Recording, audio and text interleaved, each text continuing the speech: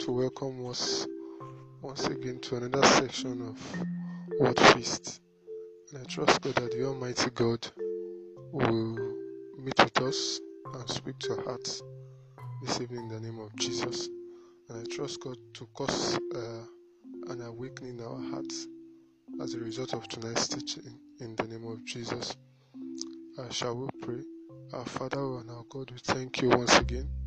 We give you the praise, we give you the adoration for your love, for your kindness. Thank you for what you've been doing in the past sessions. Thank you for what you are set to do in this session. May your name be exalted in the name of Jesus. Father, as we want to look at your word today, we ask that let your word give light in the name of Jesus. Let it give understanding in the name of Jesus. Father, we pray, Lord Jesus, for as many that will be listening, for as many that will be part of this session. Let there be a supernatural turnaround in their lives in the name of Jesus. We ask, oh God, that let our focus be changed. Let our focus be turned back to you in the name of Jesus. And at the end of this session, let your name alone be glorified. In Jesus' mighty name, we have prayed. Amen. Praise the Lord.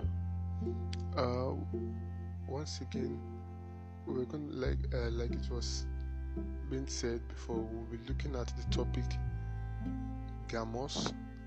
I'm sure for some of us we're wondering what does it mean? What's this?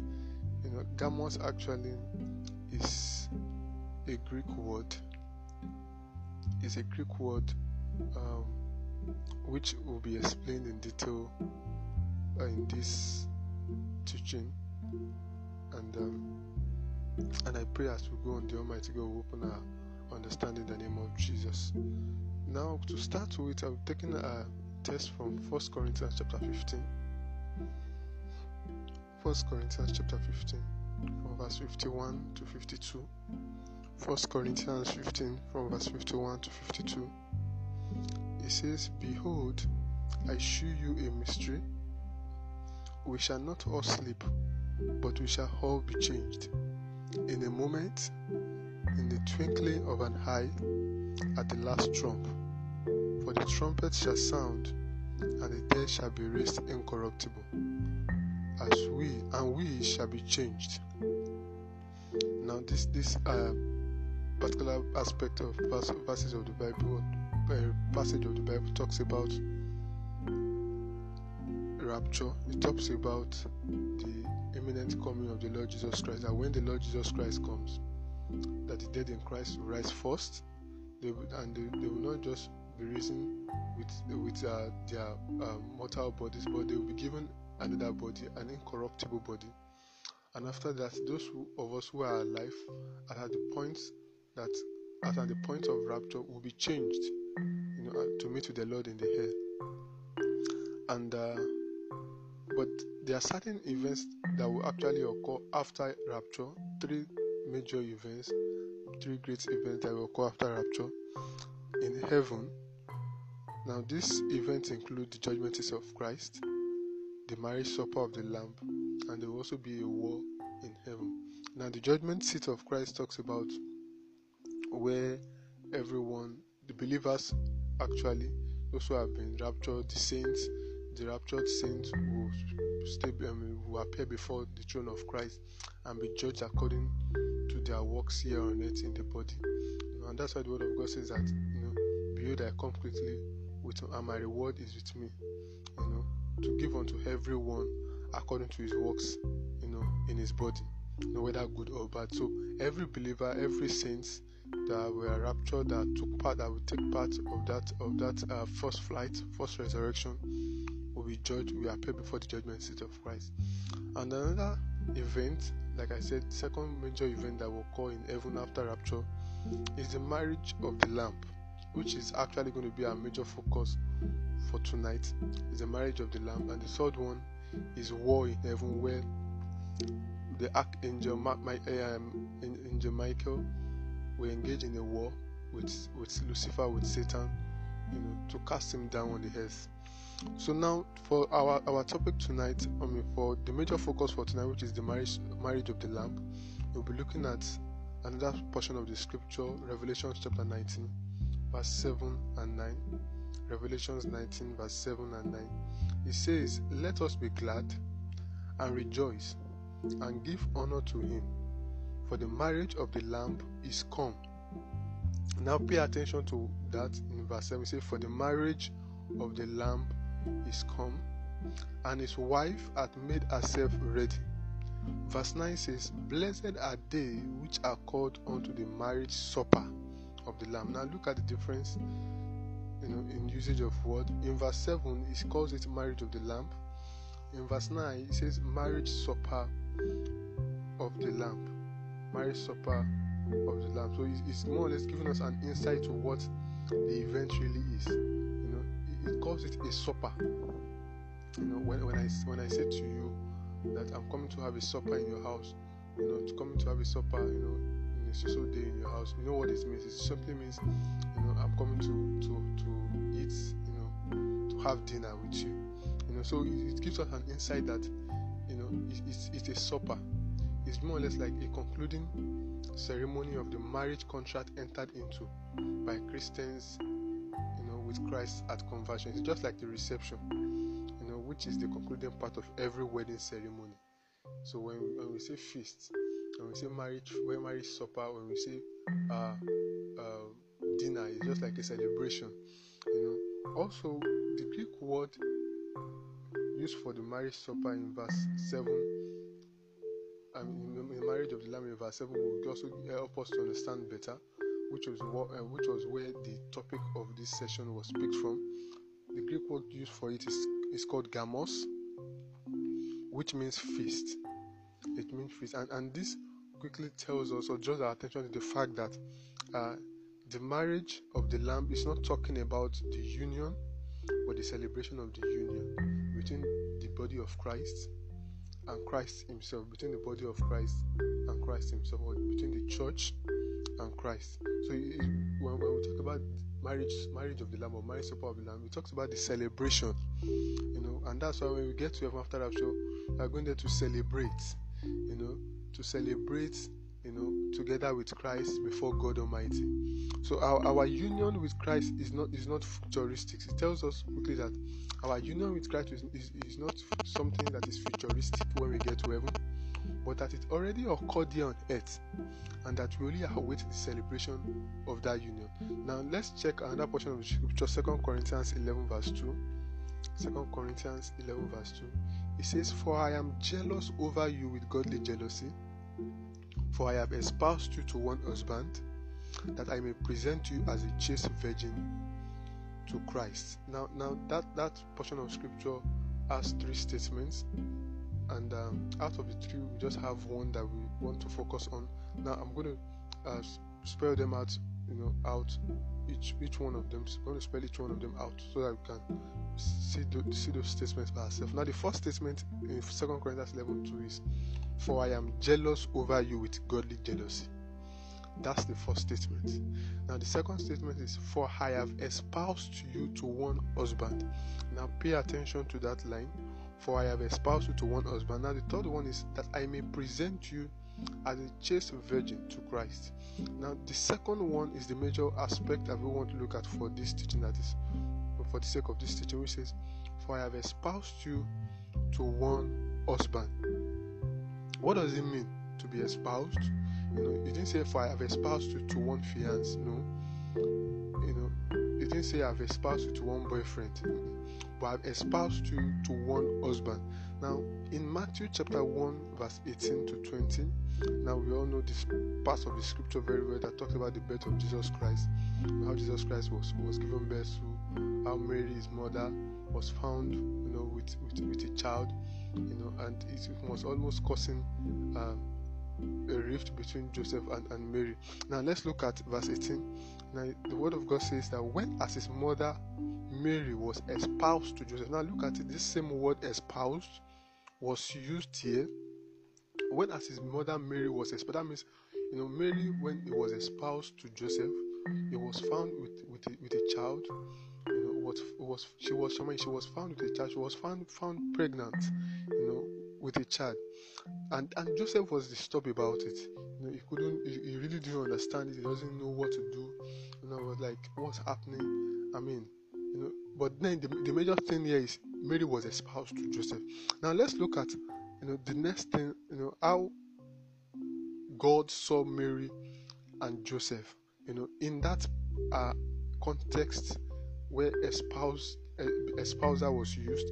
Now in verse 20, the angel said, "Fear not," now talking to Joseph, "fear not to take unto thee Mary thy wife," not your fiancée, but Mary thy wife. But at the beginning of verse 18, we need to understand that they were espoused, and that brings us back to the point,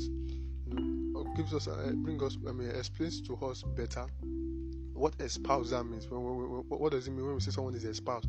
Now in the Jewish custom, to be espoused with someone, or to be betrothed with someone, means you are legally married to that person. And that's what it simply means. In the Jewish custom, we say someone is espoused, or someone is betrothed to someone. It means the person is legally married to that person, that is in question, or that we are talking about. So when as for example, Mary and Joseph, they were espoused, they were legally in a position of a married couple. That's how, in fact, they were everything that is needed, for the marriage has been done. The bride price has been paid, so they were legally in a position of a married couple. And unfaithfulness in this period was termed as adultery, according to Deuteronomy 22 verse 23. So if anything happened, that's why Joseph was really, really disturbed, was bothered that how come he hasn't met with her, and she's found with a child, pregnant with her.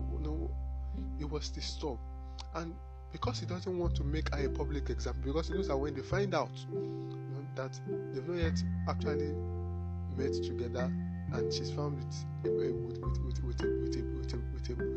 a boy pregnancy, it's going to cause so many problems. It's going to cause her shame. So parties that are espoused in the Jewish custom are legally married, and unfaithfulness in this period was termed adultery. It's termed adultery, not fornication, because they are married. The right has been paid. Everything that needs to be done has been done. It's just that the concluding celebration, the concluding festivities, which is called the feast, is yet to be done, which is just come just like a reception. Just like, for example, in our contemporary times, just for example, when a man and a woman, they just decide to get married.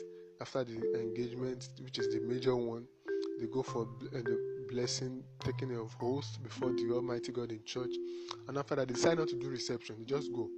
It still doesn't nullify the fact that they are married, because they've done the right thing, they've done the appropriate thing.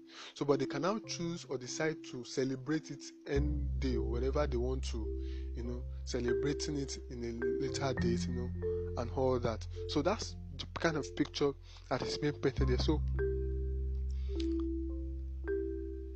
when we talk about espousal, it means that both parties that are in question are married. Both parties that are in question are married. So, and in the same way, the church or the body of Christ is married to Christ. Now we understand that through faith in the death and resurrection of Jesus Christ, we became dead to sin and alive to Christ. At salvation, we accepted His love proposal. We accepted the love proposal of Christ, to us. We accepted Him as our Lord or as our husband. In the olden days, our mothers usually call our fathers Lord, my Lord, my Lord. Look at Mother Sarah, Mama Sarah, the wife of Abraham. She was fondly. She calls her husband Abraham Lord, Lord. That's to tell you that she doesn't have a will of her own. She doesn't have any a desire of her own. But everything actually has been given to Abraham. And the same thing actually happens at salvation and conversion. We accepted Jesus Christ as our personal Lord and Savior. Is the Savior of our body. We are no longer our own selves, but we belong to God Almighty. We belong to the Lord Jesus Christ. It determines what happened. Our body does not belong to us anymore. And that's why the word of God says that we've been bought with a price. The price, the price for our body has been paid. The bride price has been paid. He paid it with his blood. He paid it with his death on the cross. So he becomes our Lord at salvation. When we accept him, he becomes our Lord. We don't have a will of our own. We don't have a desire of our own. But everything, has been submitted to him. And that's why at salvation we say that I've given my life to Christ. I don't have a life of my own. But Christ that now lives in me. That's why Paul says, for me to live is Christ, and to die is gain. That means if I'm living, I'm not the one living anymore. It's Christ that is living through me. And that's why Romans chapter 12 verse 1 says that presenting our bodies as a living sacrifice, holy and acceptable unto a living sacrifice, because that's our reasonable service. Sacrificing, you've given it to the Lord. You are not the one living it, but it's Christ that is living through you. So he becomes our Lord. He calls the shot. He says, do this. When he says sit down, you sit down. You don't stand up except he has to stand up. Complete obedience, total obedience, to the Lord Jesus Christ as salvation, from the point of salvation. So it becomes also from that point, or from that perspective. Currently, we can say that the body of Christ, is married with Christ. The church, or as a believer, as an individual, as a group, is married to Christ, because through our union, with God, by accepting that love proposal, by accepting him as our Lord, as our husband, we become one flesh with him. Because the word of God says, they shall no more be called twain, but become one flesh. When we are married with Christ, marriage actually makes two to become one. So it is not 1 plus 1 is equal to 2 anymore, but it is 1 plus 1 equals to 1. And that's why it says that now we are now one spirit. Whosoever is joined to the Lord is one spirit with him. Is one spirit with him. Is one spirit with him. So when we're talking about the marriage supper of the Lamb, it's talking about the celebration. It talks about the celebration, and really I chose to talk about, with the help of the Holy Spirit, to talk about this at this point, because at some points, previous times, we were having issues as regarding, is the church married, to Christ? Are we married as believers? Are we married to Christ? Is this or that and all of that? And really, even I myself, I was like, God help us, because I was really confused at that point in time. Because even though we've been taught that we are married to Christ, we are married to Jesus, but then we seen marriage after rapture. Where's the marriage coming in? But then we need to understand that marriage actually talks about feasting. It talks about the celebration of our union. It talks about the celebration of our union. So though marriage is a life contract, sin through death has the capacity to cut us off from the vine. So we should not say, because I'm married to Christ, I'm now one spirit with him. If you are married for life, it's eternal and all of that, and you just keep doing, keep doing anything anyhow, keep acting. You marry, our union with Christ, it's not a license to sin. It's not a license to do anything anyhow, because you know that you are united with him forever. It does not mean you should now start acting anyhow. But we need to understand that as eternal as marriage contract is, there's one thing that can actually break that covenant, which is death. And what can bring or result to death is sin. Because the word of God makes us to understand that the wages of sin is death. So once you commit sin, sin actually separates us. Sin breaks us off from that vine, which is Jesus Christ. The word of God says that the hand of God is not short that he cannot save. His ear is not deaf that he cannot hear us. But our sin has separated us from him. So we need to be careful. We need to be careful how we handle, our faith. We need to be careful. We need to run our race with fear and trembling. we need to run it with fear and trembling, looking at our lives on a daily basis. Does my life please God? Am I out of the faith? Have I been separated from God? Because really, so many people actually have been separated without even knowing. For example, if we look at Samson, he didn't even know when the Spirit of God left him, and that it can be as bad as that. He didn't know.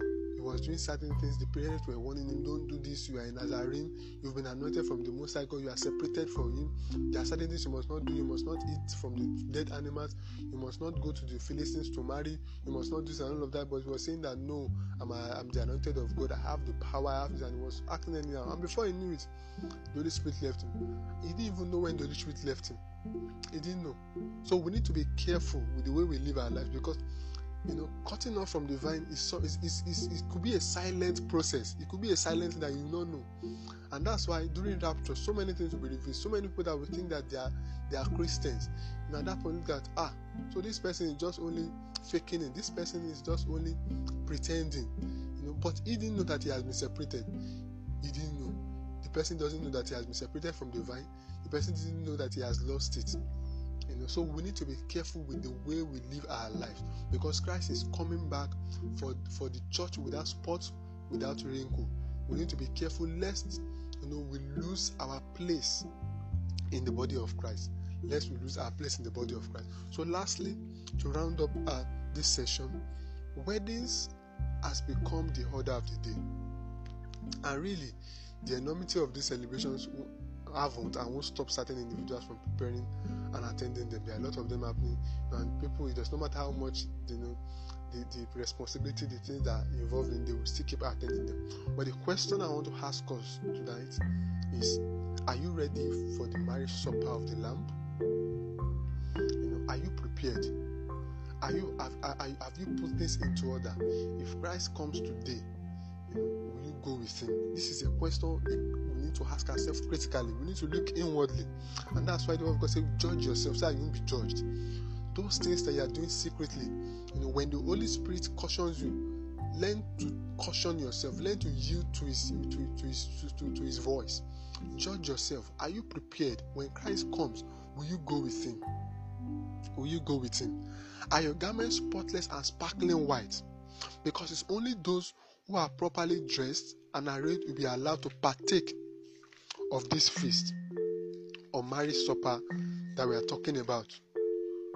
Those are the people that will actually partake of this feast or marriage supper that we are talking about. So, friends, I want us to check our lives critically at this point.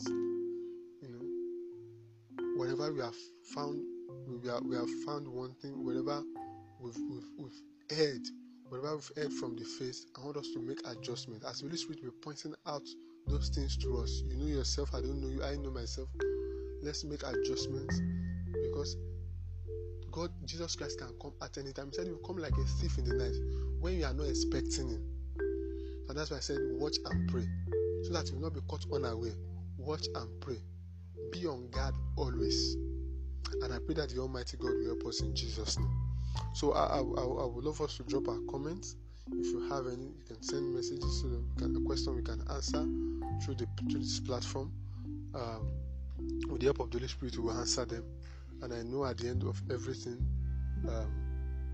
God's name alone will be glorified. Shall we pray? Our Father and our God, we want to thank you once again. We want to appreciate you. Thank you for your word that has come to us tonight. Thank you for speaking to us. Thank you for reminding us of your imminent coming. Thank you, Lord Jesus, for opening our eyes to certain things in our lives. Father, we ask in any way that we are not prepared, in any way that we are condoning sin, Father God, we ask that you help us, O Lord Jesus, to deal with them in Jesus' name. Father, help us, Lord Jesus, not to miss rapture. Help us not to miss heaven. Help us to reign with you in your kingdom. Help us to be a part of that feast. Help us to be a part of that celebration. Lord, we ask for as many people that are still out there that are not yet giving your life to Christ. We pray, Lord Jesus, that you please save their souls.